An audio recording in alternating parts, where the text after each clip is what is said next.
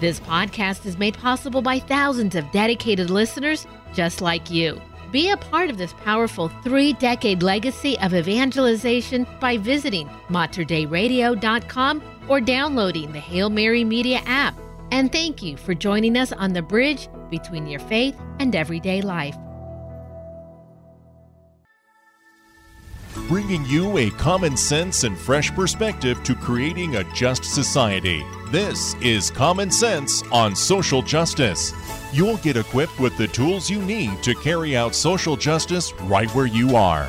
Now, here's the host of Common Sense on Social Justice, Michael Davis. And thank you so much for joining us. And once again, I am glad that you are here on this important discussion and series on the Compendium of the Social Doctrine of the Church, a document that the Pontifical Council put together to guide us and to give us some amazing principles and a look at what the Church teaches about around social justice issues.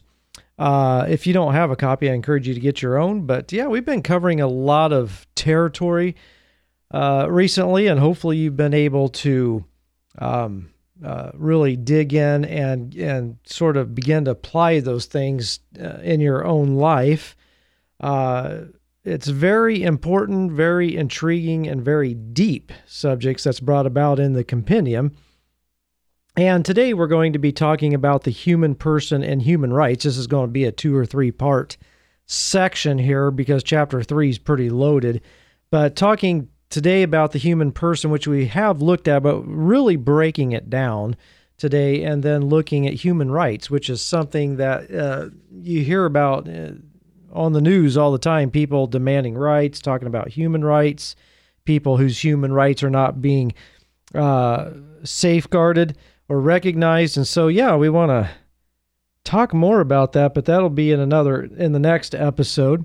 But I feel like as we begin today, I need to start with a caveat, so to speak, a disclaimer, because this is a document of the Catholic Church, which, by the way, the word Catholic means universal, so for all people. But because it is created by the Pontifical Council of the Catholic Church, it's important for me to address some issues, or elephant in the room, if you will. Just because the Catholic Church has practiced social justice throughout its history in many ways, and maybe someday I should do a talk on that, but it doesn't mean that the Church is not guiltless when it comes to causing injustices in the world. As we know, priests with children, and many other injustices that have been guilty. But I often tell people who approach me with these issues with the Church is that the Catholic Church has had bad actors in its past and even in the present day. But those frauds are those people are just frauds who claim to be Catholic, okay? So don't let the bad actors cause you to forget what the real core issue is, and we're going to get down to that today. Today, what we're going to do is look at the Church's teaching on the human person and to see that this is the core, this is the true Catholic Church as we know it. In fact, if you want to see the true Church, you look at the saints and the mystics through history. That's where you're going to find it, not with all these bad actors. And so instead of looking at those bad actors, look to the core teachings that the saints have agreed upon through the ages. That's a practice I've gotten in my own life, is I look at the saints and the mystics and say, what is their common teaching, their common outlook on things? That right there is the teaching. And of course, you have the magisterium of the Church, who gives us that consistent teaching over 2,000 years of what is the actual teaching of the Church. But as we know, bad actors do come along. Now, I'm not talking about sinners in the Church, because everybody in the Church is a sinner. I'm talking about those people who have gone beyond into evil practices and yet claim to be Catholic. So we want to get our attention off of those and get back to the truth of the Church. and realize what is really there, because the truth is that the church is filled with sinners, all of us. So we have to realize that the purpose of the church is to heal us. And that's where we want to focus our attention. Now, to get into this real church, we have to look deep into the core that has consistently taught the truth. And again, like I said, been agreed upon by the saints. And today's chapter in the compendium really makes it clear what the church believes about the human person. And just because some bad actors, some posers have done great indignity and injustice to human persons, that is not at all what the Holy Mother Church teaches. And just like, families may have a core belief of what they, do like and believe in their family, but sometimes those families, the parents or the children, they don't always necessarily follow through on their own belief.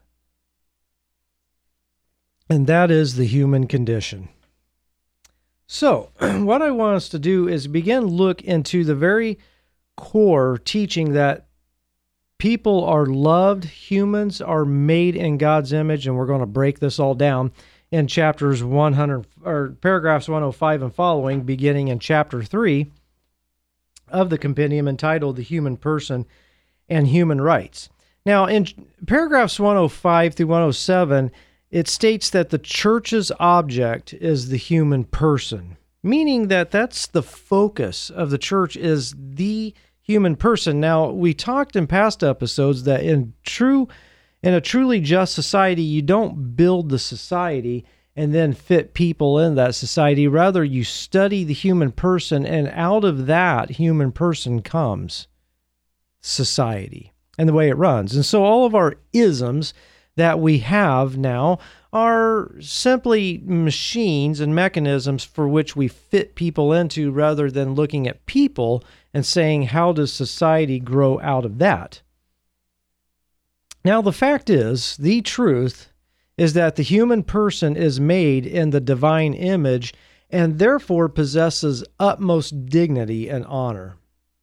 Please, I beg of you, get a hold of that the human person is made in the divine image and therefore possesses utmost dignity and honor.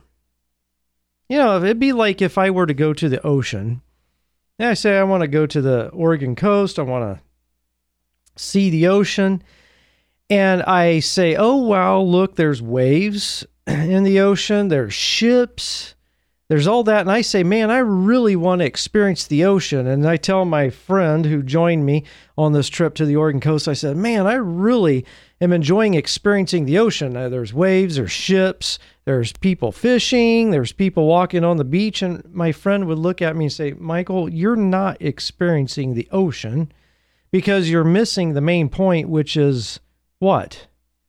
Water.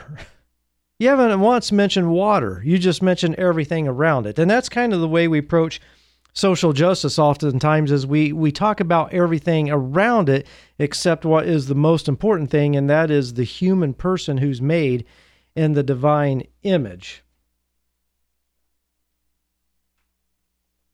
And so we have to get back to that main point, that it's about the people, the person. I used to run a nonprofit, and I would tell people who worked with me, and that I would always tell them when they got stuck on how to handle a situation, I would just say, well, look, the person is the policy at the moment. Who is that person? What is their needs? And meet the needs. And so we have to get back to that core. Now, it states again in paragraph 106 that the church exists for the human person. And I love this quote. All of the social life is an expression of its unmistakable protagonist, the human person. Human society is therefore the object of the social teaching of the church, since she is neither outside nor over and above socially united men, but exists exclusively in them and therefore for them. I love this quote. When I ran across it, I had to do a double take, because notice it says that the church exists exclusively in human society, in men who are united socially, and therefore for them, the church exists for people, not the other way around. Too often we form our parishes and form our various outreaches around people being made for the church rather than church for people. And I love that the Pontifical Council says this, that it is for people that the church exists. One day, Jesus was talking to a crowd of people, and Jesus' disciples, rather not talking to a crowd of people, rather what it was, his disciples were picking grains of wheat on the Sabbath day, which Jews were not allowed to do any work on the Sabbath day, but the disciples were hungry. And so they were picking grains of wheat, and the Pharisees came up and said, "Hey, Jesus, why are you letting your disciples break the Sabbath laws by letting them pick grain?" And Jesus confronted them with David eating consecrated bread when he was hungry, and he's just showing them like, hey, my disciples are hungry, they need to eat. And then Jesus follows up by saying, look, the Sabbath was made for man, not man for the Sabbath. And again, to switch this around to what the Pontifical Council is saying is that the church was made for man, not man for the church. And so that is an extremely crucial, especially if you're a Catholic and you're listening, is that you got to understand this point that when it comes to the work of creating a just society, it is centered around the human person and their dignity, not trying to get people in their programs. I have been in far too many parishes that have rejected me or have rejected others because we just didn't fit in to the program. And then people, I'm not leaving the church, but a lot of people have, because they're like, I just can't fit in.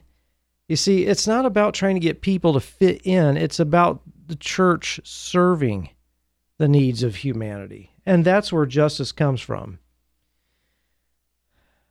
Now, if we can get to the fact and get a hold of the fact that the human person is made in the divine image and therefore has infinite dignity, and that we create society around the human person rather than the other way around, if we do that, then social justice becomes normal and natural at that point. I think I've shared this before, but I was out on the Springwater Trail here in Portland one time in southeast Portland, and it's a bike trail that used to be a trolley line and took out the trolley and the streetcar, and they put in this bicycle path throughout a large part of Portland, and southeast especially. And one day, and this thing is only maybe 4 to 6 feet wide, and I was trying to get homeowners and homeless individuals to talk to each other. I thought if I can get them talking to each other, then maybe there's hope that we can make some progress here. And it was kind of comical to me, because when I was trying to introduce the homeless individuals with homeowners, the homeowners were literally crowded on one side of the bike path, and on the other side is all the homeless. And so I went over to the homeowners and I said, hey, can you, begin the introductions, just go say hi to this person. I would tell them people's names in the homeless community. And they're like, I'm scared. So I went over to the side where all the homeless were standing. I said, hey, can you just break the ice and go introduce yourself to these people? And they're like, no, I'm scared. So everybody's scared to talk to each other. So finally I grabbed one homeowner by his shirt, grabbed one of the homeless individuals by his shirt. I put them in front of each other, pulled them together, physically pulled them together and said, now, say hello to each other and start talking. And they did.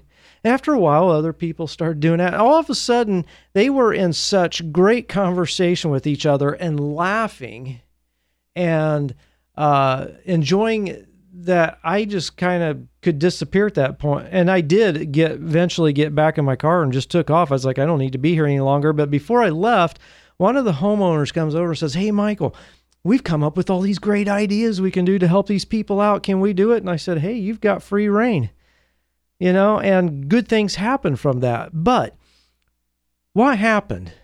How did they so naturally, and I mean so organically, come up with solutions to help their homeless neighbors and the homeless to understand how they need to relate to homeowners?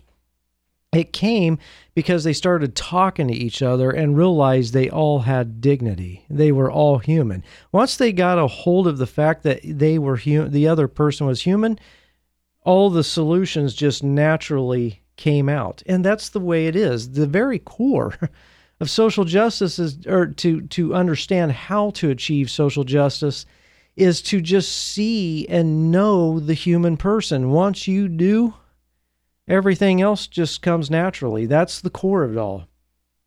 That is why we pursue social justice, not in order to have peace and order in society, but rather to recognize the infinite worth of each individual. Again, I want to say that the reason why we pursue social justice is not to have peace and order in society, though those are important, but rather to recognize the infinite worth of each person so that each person is able to thrive, because every person bears the divine image. And by the way, even some of our naughty brothers and sisters, like the dictators in the world and some of those who are, have criminal histories, they too bear the divine image. Let us not forget that.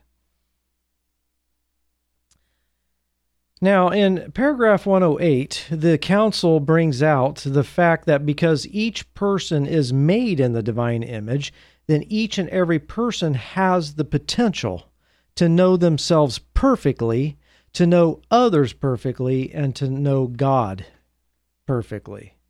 Notice that everybody has that potential. Even the people that we would write off and say there's no hope for that person has the potential to know themselves perfectly, to know others perfectly, know God perfectly. And in a moment, we'll get more into that. But each person, every human, is infinitely loved by the Creator because He created them. And you think of people like Nero and Adolf Hitler and Mussolini, different ones that we would write off and say that person, there's no hope. They are infinitely loved by the Creator and therefore should be loved by us. Each person has the potential to become a saint. Everybody does. Because the saints weren't saints before they were saints, right? I mean, you read the stories of St. Augustine and St. Ignatius of Loyola and different saints, man, St. Paul himself. I mean, they had some really bad and dark pasts. And yet, by God's grace, they were able to overcome it. And so, we should recognize that everyone has the potential to become a saint. That each person, as the compendium states here, is capable of self-knowledge and self-possession and has the opportunity to fully give themselves in love. We'll talk more about that in a moment. But the quote from the compendium in paragraph 108 is that each person is capable of self-knowledge and self-possession and therefore has the opportunity to fully give themselves in love. No one is beyond hope of change. Do you see the incredible beauty and reason for working towards justice? Again, it's not about peace and order in society. It is about every person having the potential to fully express and live out their true themselves, to express themselves and live out their true purpose. The purpose of social justice is not to correct wrongs and not to make order in society. It is to see and to create a society where each person is able to thrive and express their true personhood made in the image of God.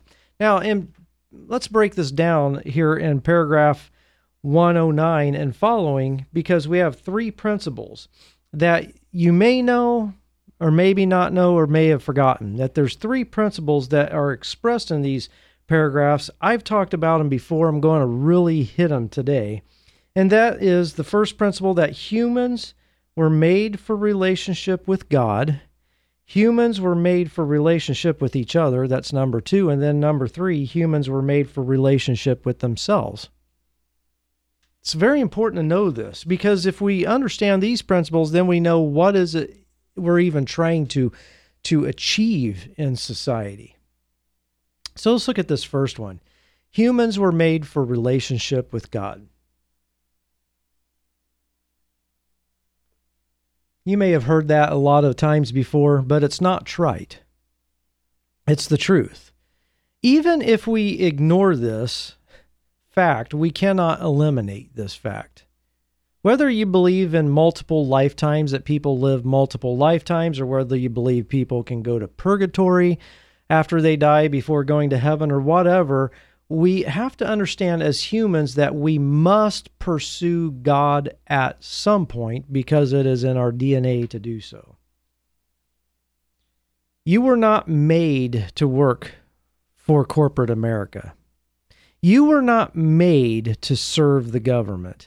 You were not made to go to work every day. You were not made to make money. You were not created to own things.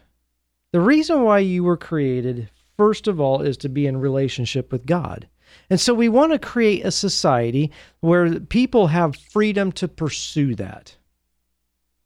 Now, you don't want to create a society where people are forced into a certain way of pursuing that, but you want to create a society where people are free to pursue God and to go on a journey that they go to, and not everybody takes the same journey. No two people's journeys are the same. Even if two people are Catholic, or two people are Hindu or Buddhist or whatever, even in those situations where two people are in the same sort of type of journey, even their journeys are different within that realm, within that sphere. And so we want to create a society again where people are just free to journey with God without any prohibition and without any interference, especially from the government. Unfortunately, in most of the countries of the world, there is some sort of interference. There may be mild interference, or there may be very severe interference. Places like China and North Korea, places like that where it is impossible to pursue God without severe influence and punishment from the government. Then you've got places like the United States where there is freedom, but that freedom is shrinking. And so we want to create a society where people are free to do that. Secondly, we understand that humans were made for relationship with each other.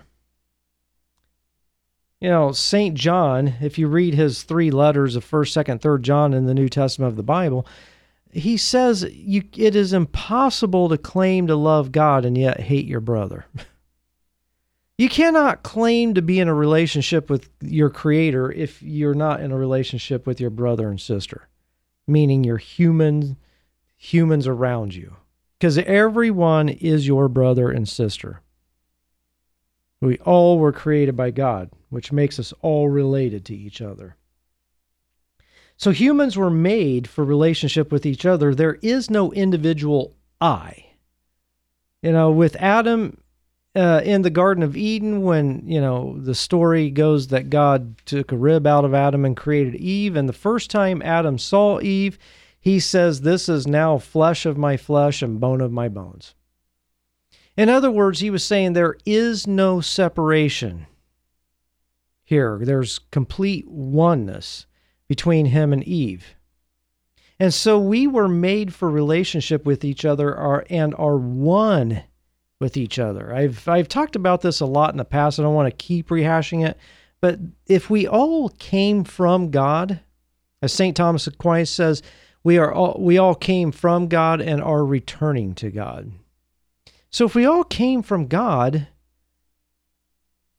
then we are consubstantial with each other, of the same substance. Therefore, there is no separation between any of us. We only believe there's separation because our mind, our ego-filled mind tells us there is. But the fact is, humans, we were made to relate to serve, to love each other. And why is it that when you love another is when you are your happiest? You know why that is? It's because that's what you were made for. Has it dawned on you that when you're your happiest is when you are in a healthy, loving relationship with another human, no matter what form that relationship takes? And yet when that relationship is broken, you feel deeply sad? Why is that? Because you were made for that loving, healthy relationship. It could be a marriage. It could be in a dating relationship or as a brother or sister or as friends or whatever the form that takes. But in that form, in that loving, healthy relationship, you are at your happiest in that because that's why you exist. And when we step out of why we exist, then we become miserable. We become very, very miserable. So we're made for relationship with God, with each other, and finally, as humans, as the Pontifical Council brings out, humans were made for relationship with themselves. As humans, we have a unique feature about us that makes us different from the animals, and that is that trees and plants and all of that, and that is that as humans, we have the ability to reflect on ourselves. Humans have the ability to both be the observer and the observed. For example, you take a tree, and I am observing that tree in that moment, but that tree is not observing itself. I am observing the tree. Animals may observe their prey or whatever, but humans have a unique ability in that we are doing both the observing and being observed at the same time. In other words, we have the ability to observe ourselves. And that happens in those moments of meditation, of deep reflection, those moments where you think deeply about yourself. What's happening in that moment is, and I'm not talking about times where you're being self-centered. I'm not talking about that at all. I'm talking about those times where spiritually you are thinking deeply inside yourself. What's happening is you are both observing and being observed at the same time. The reason why we think about ourselves so often, again, not self-centeredness, but in a healthy spiritual way, the reason why we think about ourselves so much, the reason why we think about things we need to change within ourselves, the reason why we work on ourselves and try to heal ourselves, you know why we do that? Because that's what we were made for. You see, in the Garden of Eden, before Adam and Eve sinned, they were in complete union with God. They were in complete union with each other, and they were in complete union within themselves. But now we're not in complete union within ourselves. Rather, we are at war with ourselves. You ever have those days where you're so at such unrest within yourself that you'll go through moments of happiness, sadness, depression, fighting, being angry, even yelling at yourself? You ever have days like that? Why is that? Because you're not in unity with yourself. Now, just as a suggestion, one major way to come into unity with yourself is through silence and meditation. Just go into silent meditation.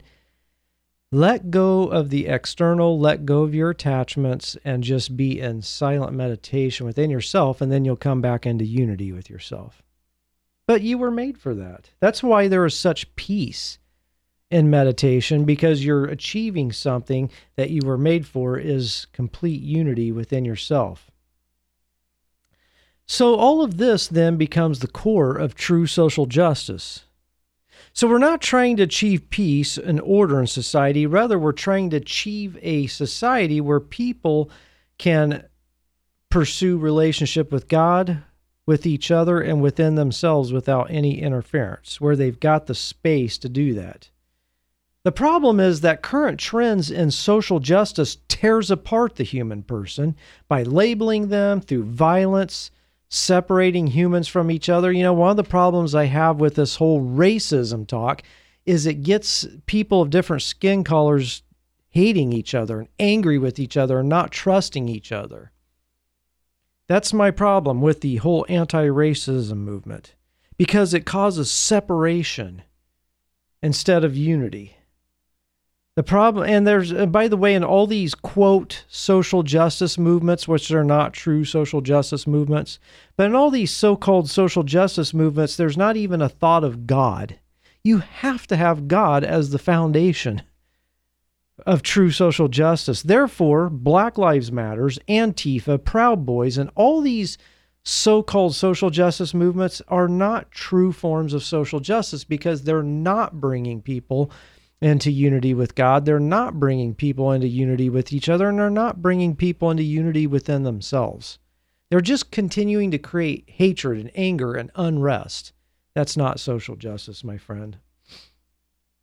In true social justice, we work towards helping people pursue God, pursue each other, and pursue themselves.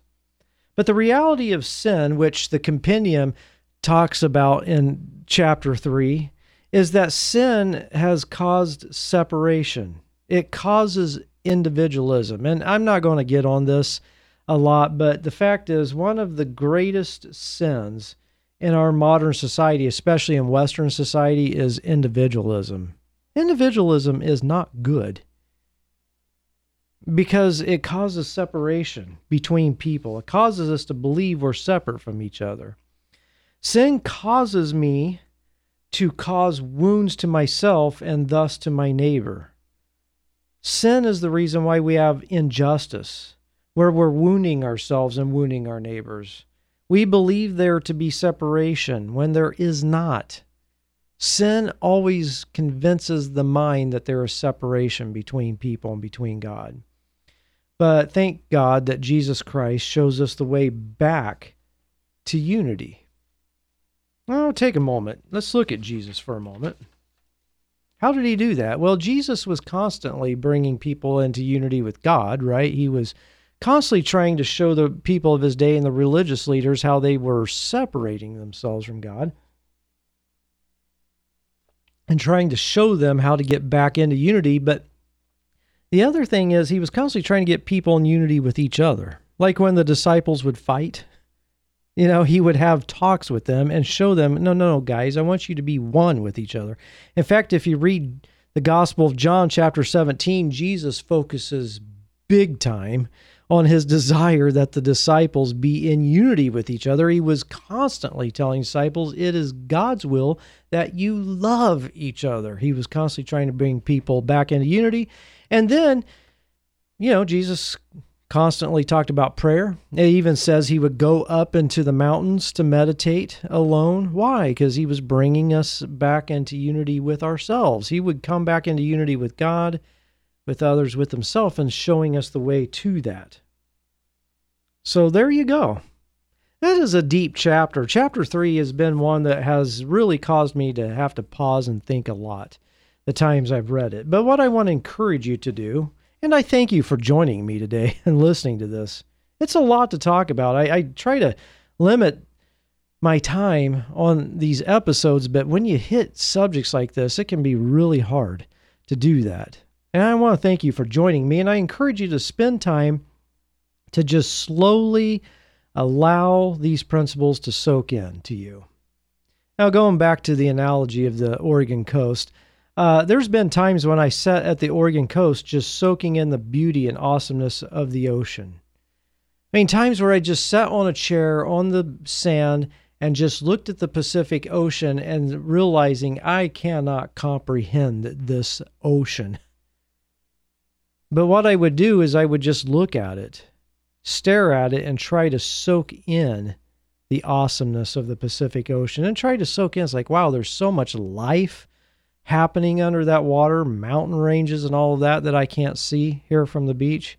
But just soak it in. And as I did, I became very relaxed and at peace. And then I tried to take that back to Portland with me in a new way and try to carry that with me. And in the same way, I just kind of want you to sit on the spiritual beach in your heart and mind. And I encourage you to just soak these principles in today that were taught. Soak them in for a while because these are divine principles, and then carry them with you as you create a just society right where you are. You've been listening to Common Sense on Social Justice with your host, Michael Davis. A common sense and fresh perspective to creating justice where you are. Share your comments and questions with Michael by emailing sjcommonsense@gmail.com. That's sjcommonsense@gmail.com. If you enjoyed this podcast, please consider sharing it with a friend. You can support this vital mission of evangelization through materdeiradio.com or the Hail Mary Media app. And thank you for helping us lead souls to Jesus through the Blessed Virgin Mary.